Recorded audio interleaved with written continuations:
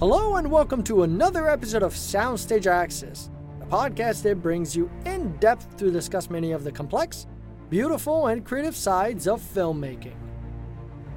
I'm your host, Brando Benetton, and I'm stoked to welcome on the show this week's guest, Chris Cobbold, an Academy Award winner and legendary special effects supervisor whose credits include Star Wars The Force Awakens, The Dark Knight, and every James Bond film over the last 40 years.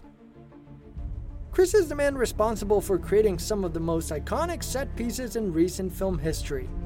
He's the one who created the Batmobile for Christopher Nolan's Dark Knight trilogy, invented one of the largest rotating rigs for the gravity-bending hallways in 2010's Inception, and is responsible for designing and building the coolest car gadgets on your favorite Bond movies.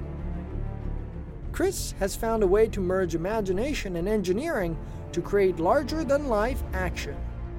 In our conversation, we discuss a number of topics, from his creative collaboration with Christopher Nolan and memories from shooting scenes in The Dark Knight, like the hospital explosion with Heath Ledger, the impossible task of rigging a full-scale subway train and crash it through the roof of the 007 stage at Pinewood Studios for Skyfall, a tease of his work on the upcoming No Time to Die, and much more.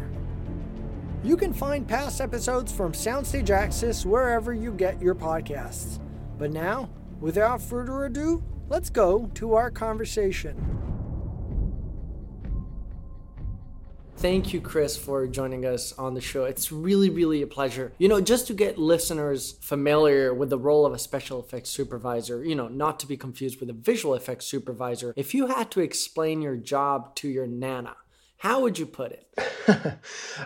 Special effects covers a wide variety of things, really. We do all the atmospheric effects, so wind, rain, snow, fog, all those sort of things. And then you go into the more mechanical things, which are big rigs like the sinking house in Casino Royale, like the tube train crashing in Skyfall. Obviously, explosions are a key thing of what we do. And then I personally do a lot of vehicle stuff, with putting gadgets on cars, doing stunt work to keep stunt people safe when they're doing crashes and things like that. It has a really wide range of topics that we deal with. Let me take things from the beginning and in your experience starting out in the business and the apprenticeship program early on in your career. It's my understanding that after Tommy, your first large movie experience was The Spy Who Loved Me in '77, and it amazes me to hear that you were 19 at the time. About it, you had this to say, quote, "My early career was one big learning curve, and all that provided knowledge put me in a good starting point. I learned the tricks for producing various atmospherics, and later on moved out into the pyrotechnic side of things. After 10 years or so, when you've worked with enough people to figure out the right and wrong way to do things, you feel safe to start building on those established techniques."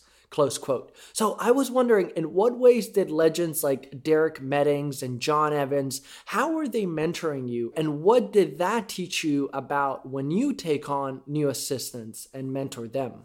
The very first place that I started to learn in it was a company called Effects Associates, where I was put with a very talented guy called Ken Morris, who was a research and development engineer. So the first thing I actually really learned was engineering. And I spent 4 years learning, being mentored by this guy. He would build one on a lathe and I would build the other one, if there were two of the items. So I was learning how to weld, how to use a lathe, how to use a mill. That was my first thing. And while I was with him, I was coming across people like Derek Meddings, John Evans, John Richardson. They were the big iconic figures at the time. And often I would go and work with them for 2 or 3 weeks.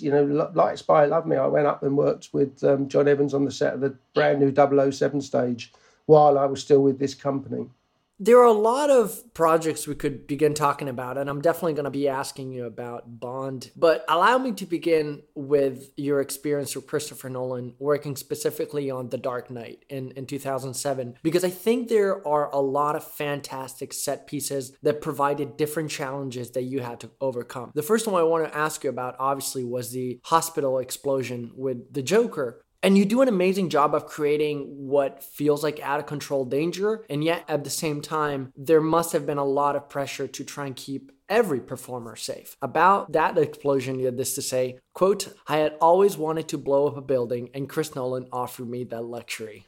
We had a very narrow window in which to shoot it, with an industrial railway line 200 yards behind the hospital, and in no circumstances were they going to stop their trains. This time, we couldn't wait for the ideal shooting conditions." Close quote. So, to what extent can one rehearse a building explosion? And I was wondering, with Heath Ledger's wonderful performance, what do you remember about shooting that on the day? Well, obviously you can't rehearse the explosion itself for obvious reasons, but what you can rehearse is Heath Ledger coming out of the hospital, the timings of the cameras. You know, we had a camera on a mobile vehicle that was pulling back with him and then going out with the bus as it went out. So all of that you can rehearse. But then when we pressed the button, we only had a 2-hour window. That's all we had, 2 hours. So we were rehearsing before that 2 hours came up. And then when we got to that 2-hour mark, it's right, stopwatch is on, and we had to get it within that 2 hours. And literally the fireman was still putting out the fire from that shot as the train passed in the background. So we got it, but it was a little bit stressful. I mean, it's my understanding, too, that you guys are layering the explosion as you go, because there are sparks as he's coming out. Then the detonator in the movie doesn't seem to be working. You have an explosion far in the background. And once he hops on the bus and drives away, everything ends up collapsing. And again, you guys were pre-cutting the building to make sure you were shaping and molding the explosion, right? Yes, I mean, I consciously split the explosion into 2 parts. And you'll notice that when Heath Ledger is coming out, they're sort of fairly, there's explosions going off, but they're what I call cosmetic explosions. There's no hard debris coming off them. There's nothing that's going to hurt anybody. They're visual explosions. If you remember, Heath stops and the explosion stops, and he thinks that his control's gone wrong, so he starts fiddling about with it, and then he presses a button, and that's when the first real explosion started, which was a great big walkway in the background which went off. That was his cue to get straight in the back of the bus. Now, the bus was built like a fortress. It was lined with steel. The windows were lined with bulletproof glass and laminates. Once inside there, he was totally safe from any debris that came out. And then when he did get inside, that's when the real demolition started. That's when concrete was being blown, by high explosives. So it was a real conscious thing to split that into 2 parts, one which was totally safe and the other part where he had to be inside the bus to be safe. Who is this? I had a vision of a world without Batman. The mob ground out a little prophet and the police tried to shut them down 1 block at a time. And it was so boring. I've had a change of heart. I don't want Mr. Reese spoiling everything, but why should I have all the fun? Let's give someone else a chance. If Coleman Reese isn't dead in 60 minutes, then I blow up a hospital.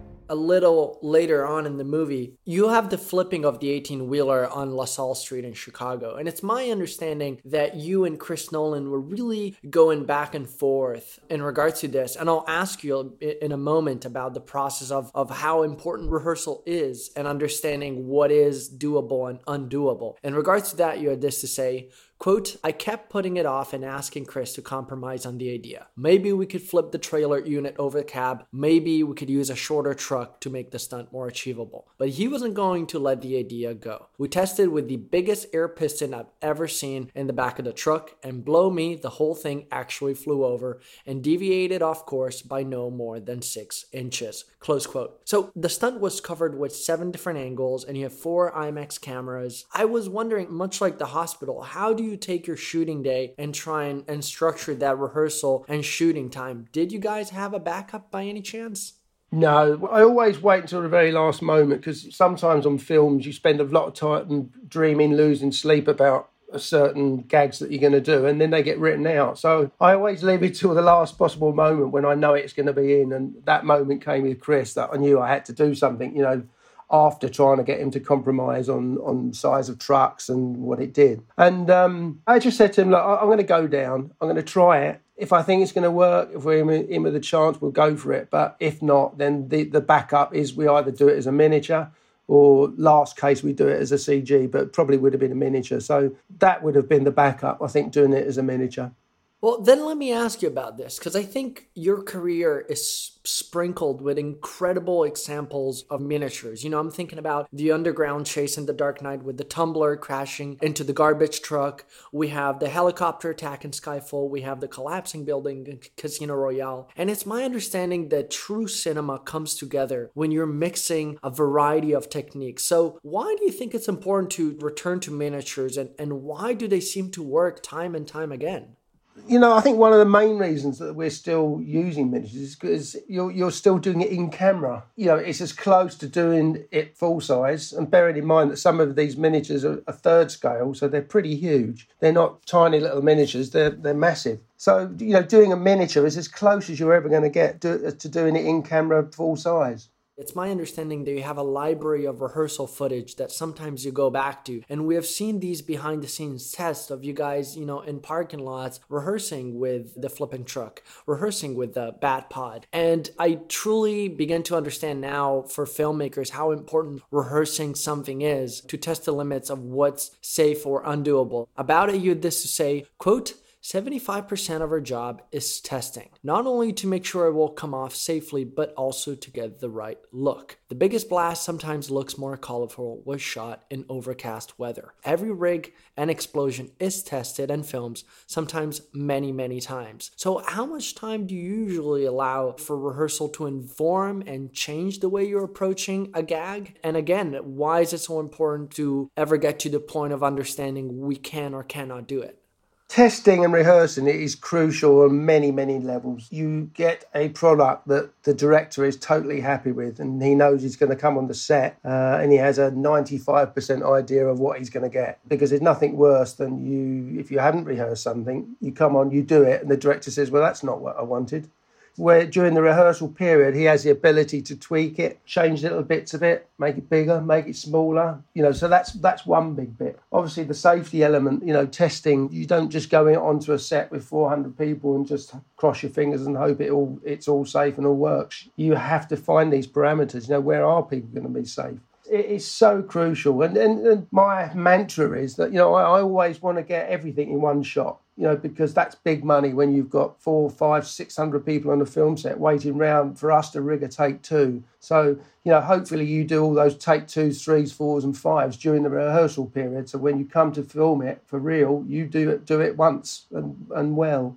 Listeners should know that you won an Oscar for your work on Inception. And if anyone wants to hear more about the rotating hallway rig you created for the movie, I invite everyone to go back and listen to our Guy Hendricks Dias episode. It was amazing that Guy was telling me when it came to the snowy fortress and Inception, how he had frozen the set into the mountain. And it just sparked the idea of, number one, how big, Chris Nolan's imagination is in regards to not settling for a plan B. Well, we had quite big issues with shooting that scene because up until a week before, there was no snow there.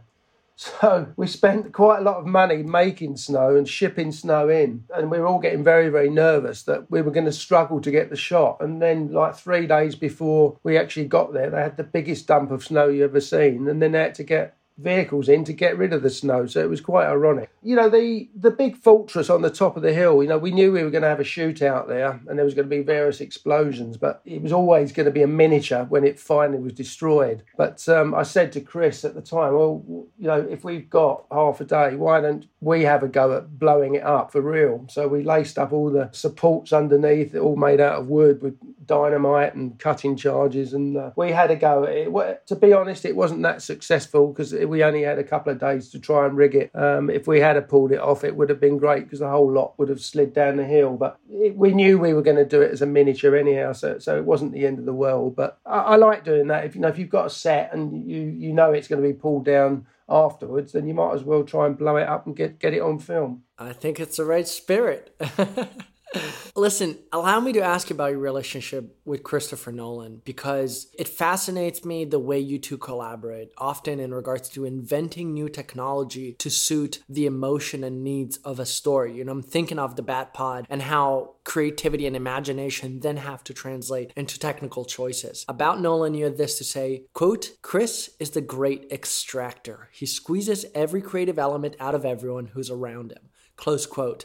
So in what ways do you think Chris Nolan brings the best out of you as a special effects supervisor? Well, there is no other person like Chris. That quote is so true. He squeezes every juice of creativity out of you. And I remember when I first met Chris, I went up and we had a chat, and Chris is a big Bond fan, and I think that's probably why I got the job in the first place. But we chatted for a while and we got on well, and he said, right, we come next door and have a look at this. And he took me into the next room and pulled a little cover off, and there was a little 12-inch long model of the Batmobile. And he said, do you think you can make that? I said, I'll have a really good try. I've got a great team around me, got some great vehicle guys. And what we actually ended up producing was more or less identical to that little tiny plastic model that he showed me on that first day. And the same with the Batpod as well. You know, the Batpod was a very, very strange creation. And I don't think Chris or Nathan Crowley, who designed it, had ever ridden a motorbike, because if they had have done, they wouldn't have designed the Batpod. It was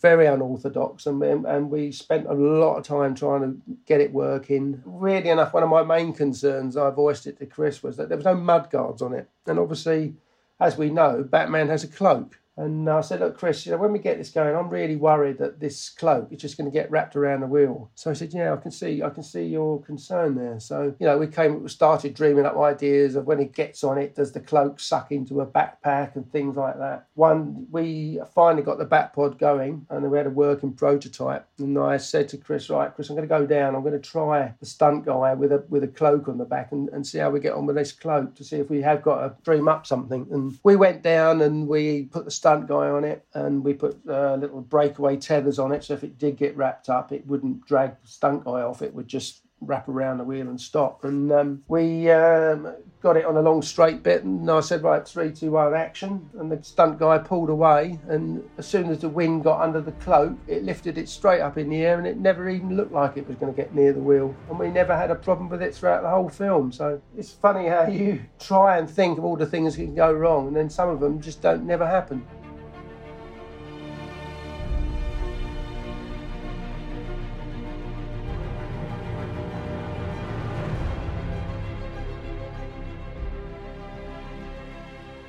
You mentioned a moment ago how perhaps your experience on the Bond films was what landed you the work in Inception, and Guy Dias and Chris himself talked extensively about how movies like On Her Majesty's Secret Service influenced the idea of Inception as a spy movie. And I wonder if you feel like in your dialogue with Chris, that ever influenced your choices in regards to the special effects. You started as early as 77 working on the Bond films. Were you guys ever studying Bond films and the way they would use rigs or explosions and actions, and allowed that to inform the work you did together nearly 20 years later? Yeah, we there was a couple of times. I remember when we were going to do in Dark Knight Rises with the plane picking up the other plane, and Chris asked me in one day and said, have a look at these 2 clips. And one of them was, funny enough, they were both Bond clips. One of them was from Moonraker, where they did something like 50 jumps, and you could quite clearly see that it was a stunt guys that were doing the jump.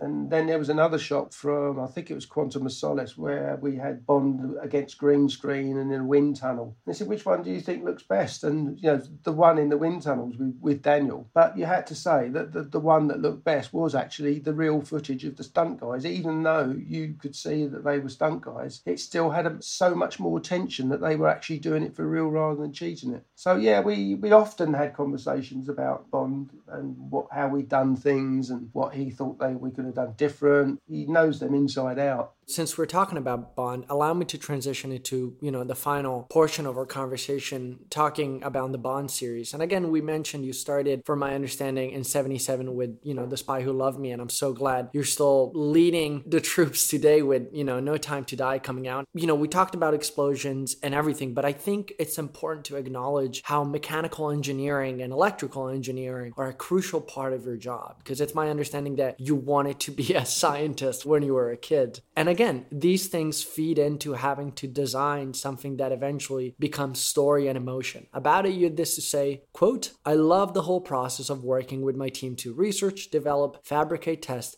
and film the mechanical rigs, especially big ones." So again, rigs like the Casino Royale sinking house and the underground train in Skyfall, which I'll ask you about, are classic examples. So how do you try and blend math, science, and engineering and translate them into creative tools and that then become these sequences? How important has engineering been in your life? Engineering has been absolutely huge. It's a passion of mine. Obviously, the explosions and all that are all part of the job, but my real passion is the engineering side of it. You know, as you mentioned, the sinking house, the underground subway train crashing through the ceiling. One of the greatest ones we did was actually we built this great big 9-planet orrery in Tomb Raider, which was phenomenal. And you've said the quote, you know, it's the crew that I have around me are extraordinary. You know, sometimes they bring tears to my eyes where, you know, they've worked to cure problems. And the engineering side of it is the one where, you know, you might have problems. It's, you know, is the hydraulic ram big enough? Is it working right? Have we worked out the calculations of what size ram to use? You know, have we got the pivot in the right place? You know, the team of guys that I have around me are geniuses. You know, they make me look great, to be honest. You know, I come up with the ideas, what I want to do and pitch them with it. And, you know, I remember with the subway train, I mean, Sam Mendes rung me when I was out in LA finishing off Dark Knight, and he said, "Chris, I've got this chase in the underground of London." He said, "I just want one jaw-dropping moment. What do you think? What could that be?" And I dreamt on it that night and came up the subway train and emailed him next morning and said, "Look, what do you think about this?" And he said, "Yeah, absolutely love it. And we went with that. But then I got back to London, where my crew had already started on the film, and I got all my chief engineers around and said, "Right, tubeway train, let's talk about a tubeway train." And I said, "Chris, what planet were you on when you dreamt that up?" I said, "Well, what do you mean?" I said, we'll just get a couple of train carriages, disused ones that are not using them more. They said, "Those train carriages are 55 tonne each." "Oh, okay. All right, well, we'll build our own." "Okay. Chris, do you know how long they are?"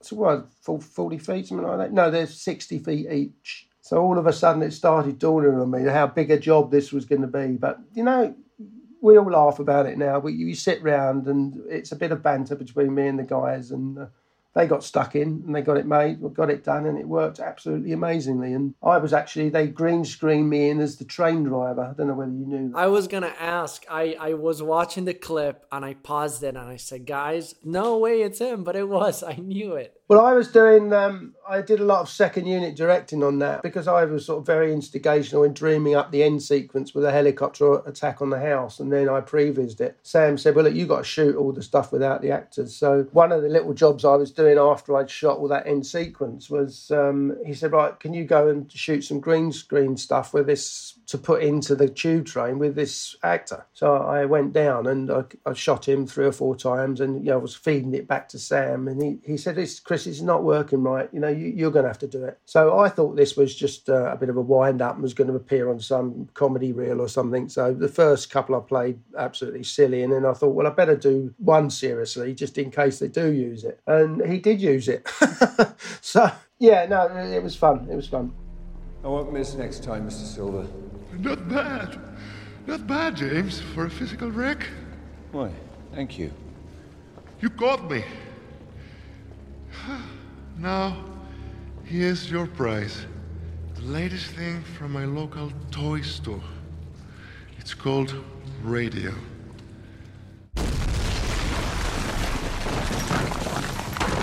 Woo! I do hope that wasn't for me. No, but that is.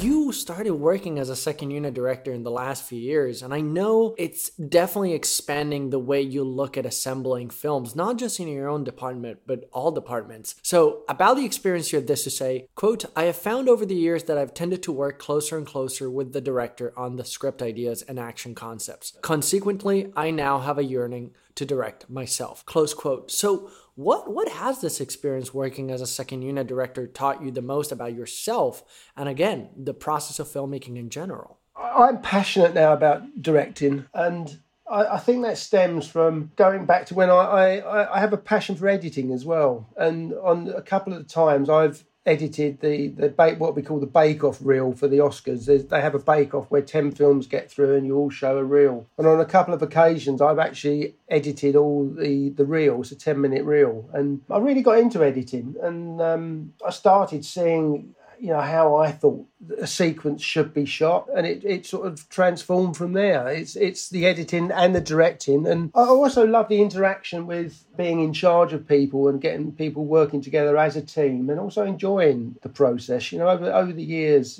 some second units I've worked on, that sometimes they're not enjoyable just from various egos, and I made a very conscious effort of making sure everybody has fun, because I firmly believe that you get a lot more from people if they're having fun rather than if they're being shouted at. Just to wrap up our section in regards to the tube station stunt you were mentioning from Skyfall. So I wanted to ask you a little bit about your relationship with the 007 stage, how that feeds into the overall scheme of the movie, because you guys have to commit with Dennis Gassner, the production designer. You probably have to occupy the stage, which may or may not have to be taken down and then redressed for another sequence. How long do you occupy the 007 stage for a stunt like that? How much time do you actually have to rehearse it and prep it? And how did that stunt compare to other ones in the film? That was a big build. I mean, I can't remember the exact number of weeks we were building it, but it was certainly into the months. We all get together, we dream up how we're going to do it, and then we do various step tests along the way to see weight loadings, how we're going to pull the tube train through, how we're going to stop it was one of the biggest things. We were pulling it in at 30 miles an hour, and we had to stop it within, probably 30 feet. So we had 4 or 5, 6 different layers of stopping. If one failed, the next one kicked in, and if that failed, the next one kicked in. We had to be sure that we stopped it and it didn't come out the other side of the stage. The time it takes to build these rigs depends on the complexity of them. Off the top of my head, I would say probably that was a 4-month build ready for shooting. A lot of it would have been prefabbed in the workshop, so it was an installation rather than building it from scratch on the stage. Most of it would have been built in the workshops. I was trying to study why that emotionally works so well and why you chose to build it full scale as opposed to a miniature. But when you put vehicles and sets, large vehicles compared to small performers, you get scale, which is something that I think has an instant emotional reaction in people. Did you guys ever talk about doing it as a miniature, and what was building it that large giving you? We did have the conversation about it being a miniature, but there was, at one time,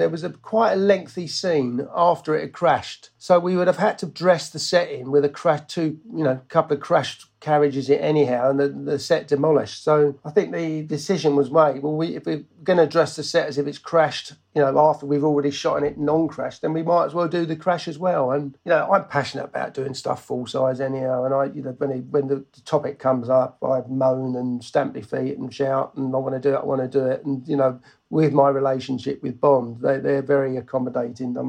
I'm a bit like the spoilt child when it comes to getting my own way with them. But I think over the years they've learned that most of the time it looks much, much better for doing it that way. Allow me to jump back in time a little bit. I wanted to ask you about the tank chase in GoldenEye and the concept of integrating special effects, explosions, breakaway walls into historic locations. And people rave about the fact that initially it started as a motorcycle chase idea and you pitched having a full-size tank chase. So how do you usually try and work off the strengths of an existing location? Yeah, when we first started work on it, obviously the first thing we had to do was find some tanks, which surprisingly wasn't that difficult. I went out and I found, I think it was 2 or maybe 3 Russian T-54 tanks in England. We then dressed them up to look like a later model by adding dressing. Because we were going to go out to St. Petersburg, we also built a much, much lighter one. And bear in mind, these things are 30 ton. We built a lighter one that had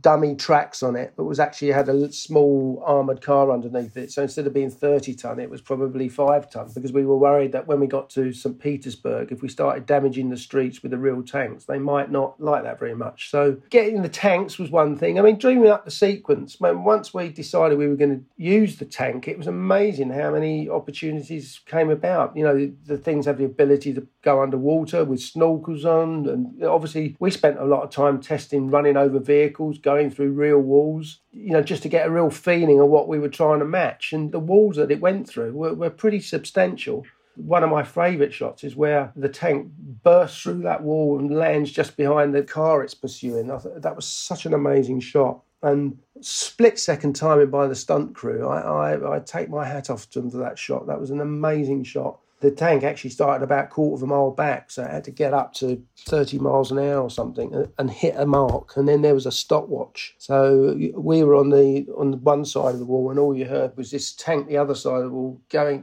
faster.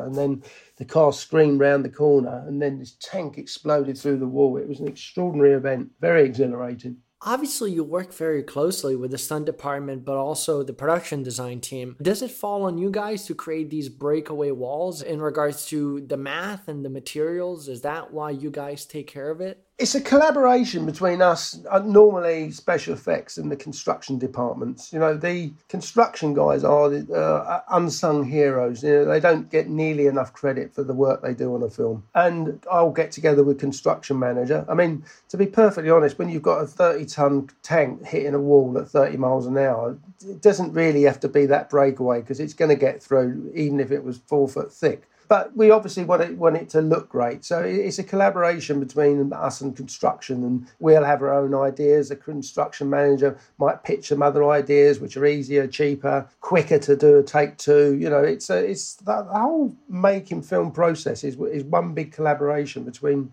many creative people. I would be remiss not to ask you a little bit about, you know, designing the technology of the 007 cars. The same way Q as a character in the Bond series, I kind of think of you, Chris, as the Q of the movies behind the scenes. This is what you had to say about it. Quote, creative brainstorming takes us anywhere between 4 to 8 months, depending on the film, close quote. And I'm obviously talking about the gadgets. You have a close relationship with picture vehicles, all kind of vehicles, not just the Bond cars. And I can imagine this has evolved over the years. So how do you try, you know, from movie to movie to offer and design gadgets that feel both fresh and organic to the story, but also can be achieved on a technical level? That's getting more and more difficult because the nature of modern technology, it's not very visual, if that makes sense. So the sort of gadgets that look great are the old-fashioned ones where, you know, you've got mines dropping out the back, you've got guns coming out the front, you've got bombs, seats firing out the thing. They're old-fashioned, but they're the most visual and look great. And coming up with new ideas is pretty difficult these days. I mean, we'll stem normally from where is the location? Is it snow? Is it sand? What can we come up with that would look different as a gadget in the snow or in the sand? You know, is it being chased or is it chasing? You know, they're all factors that come into what the vehicle does, and it normally involves trying to rack your brain. What can we do different? What can we do different? 007, I'm your new quartermaster. You must be joking. Why? Because I'm not wearing a lab coat? Because you still have spots. My complexion is hardly relevant. Your competence is. Age is no guarantee of efficiency. And youth is no guarantee of innovation. I'll hazard I can do more damage on my laptop sitting in my pyjamas before my first cup of Earl Grey than you can do in a year in the field. Oh, so why do you need me? Every now and then a trigger has to be pulled. Or not pulled. It's hard to know which in your pyjamas. Another thing I wanted to ask you about, it's been a pleasure to observe and recognize how there seems to be a legacy of stunt families and special effects families in the UK specifically. You know, I'm thinking about Vic Armstrong and Gary Powell and yourself. You know, you have your brothers, for example. I'll just offer you a quote. Quote, we're not actually competing. I don't think we've ever been pitching for the same movie. Close quote. I understand that it's not a competition, but I see the positive in it. I wonder, why do you think in the UK specifically there's such a loyalty and dedication to carry on the tradition of a craft from one generation to another? That's a good question. And I mean, you have that in the States as well. A guy I worked with on came in, helped me out on Inception and Dark Knight, and then actually took over from me. Scott Fisher, his father, Tommy Fisher, was an Oscar winner on Titanic. So it's not unique to the UK. I think we've got quite a few families. But I think that part of the advantage, if you like, is I think you're brought up on a film set. You know, as a child, you're taken onto film sets, and it's in your blood. So it cuts out that a bit of a learning curve about the protocol about being on the stage, and it's in your blood. So I think it pays dividends. We mentioned the hospital explosion in The Dark Knight at the beginning of our conversation, but I wanted to ask you about your relationship with explosions in general, because I know it's a key part of your job. You guys set the record for the largest stunt explosion in a movie with Spectre. What has your relationship been with explosions, and why do you think they operate on such like a primal and spectacular way when done for real? I think it's probably for the same reason people still go to firework displays. People like the loud noises. They like to be in awe of bright lights, and there's nothing brighter than a few tanks of gasoline going up. I think there's a lot of creativity to be found in this, because you were saying how sometimes shooting in overcast weather makes explosions look better. Why do you think that is? Obviously, bright sunlight, it dilutes down the flames normally. So if the darker it is, the better. But we don't normally have the luxury of being able to determine the weather, so we have to do it no matter what. The one on Spectre in Morocco was quite an interesting run, because it started off as a big visual effects cavern collapsing into the ground, and Sam was not really on board with it and said, "Chris, what can we do?" And I said, "Well, look, I think I can do an explosion that you'd be happy with and then would be fitting for a Bond film," which is what we did. The one thing that I'm a bit annoyed about is that we had to destroy all the explosives that we didn't use after we did the shot, and that was 3 times bigger than the shot. And I just wish I'd put that in the background of the shot that we did. But it was fun. You know, there was no windows to break out there in the middle of the desert, so it was a great little event. The last project I wanted to ask you about was No Time to Die, which recently wrapped. I want to keep things free of spoilers because I am not interested in talking about story. I think it's important for audiences to see the movie fresh. But what has been discussed, there's incredible footage of you guys shooting in Matera, which is in the south of Italy. Again, throughout this conversation, we've talked about how you are an action vehicle supervisor now. You are a second unit supervisor as well. And you're just bringing on more and more creativity and ideas to these films. In regards to designing action sequences and talking about Matera, which is such an old and beautiful city, very, very historic. How did shooting these sequences evolve from the way you thought you were going to approach them to the challenges and the way they ultimately ended up being? Well, the Matera sequence was an interesting sequence because, as you quite rightly said, it's a really historic town. Dates back 100,000 years or more. And, I was nervous when we first went there because there's only really one main road through it. And for us to shoot there for best part of 5 weeks in total with second unit and first unit, it meant shutting down the road. So it was a big problem for the local town. But they totally embraced it, and that whole sequence evolved. You know, we thought we got it, and then the director would tweak it, change it a bit. I mean, I ended up going out there 12 times with Lee Morrison, the stunt coordinator, coming back with a slightly different version. But it was, when we actually came to shoot it, it just went like clockwork. And the amazing thing was that, you know, Matera, it's built into a hillside, so it's almost like a natural amphitheatre. So when we were driving the cars around and they were screeching around corners and cars flipping over and that, every time we did a shot, there was this massive round of applause from all the way up the hill where people were watching from rooftops, balconies, steps. It was quite exhilarating, actually.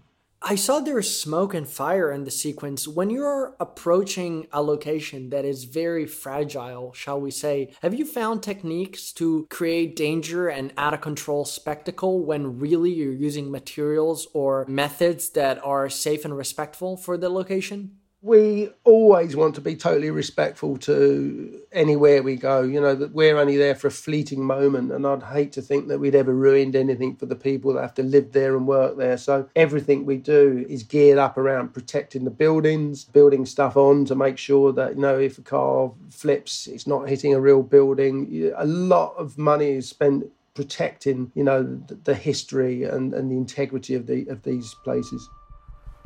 James Bond. License to Kill. History of violence. I could be speaking to my own reflection. Only your skills die with your body. Mine will survive long after I'm gone. History isn't kind to men who play God.